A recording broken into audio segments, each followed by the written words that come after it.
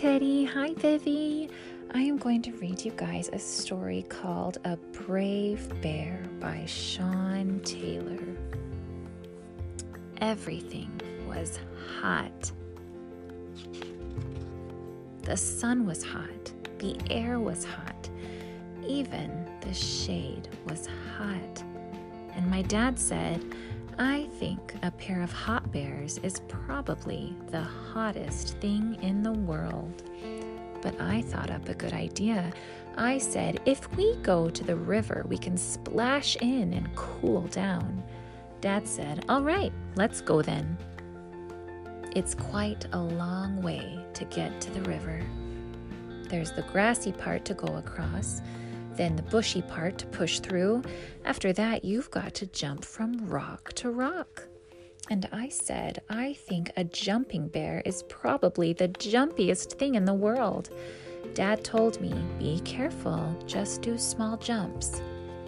But I wanted him to see me do a big jump. So I got myself ready. I got myself set. And I slipped right over bonk. Oh, man. Dad helped me up, but I was a little sad. My knee was hurting. Everything was too hot. I didn't want to go to the river anymore.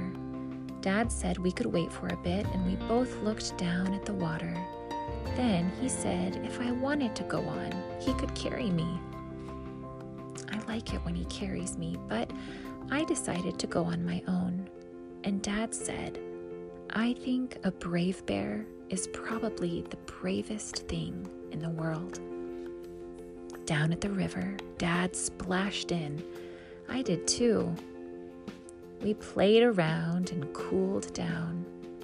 And I said, I think a pair of wet bears is probably the wettest thing in the world. On the way home, the sun was glowing. The air was glowing. Even tomorrow was glowing. The end. I like this story because it's a fun tale about a bear and his dad and how his dad was always there for him. You guys are so lucky you have a dad who is always there for you no matter what. I love you guys so much. I hope you are having a good rest.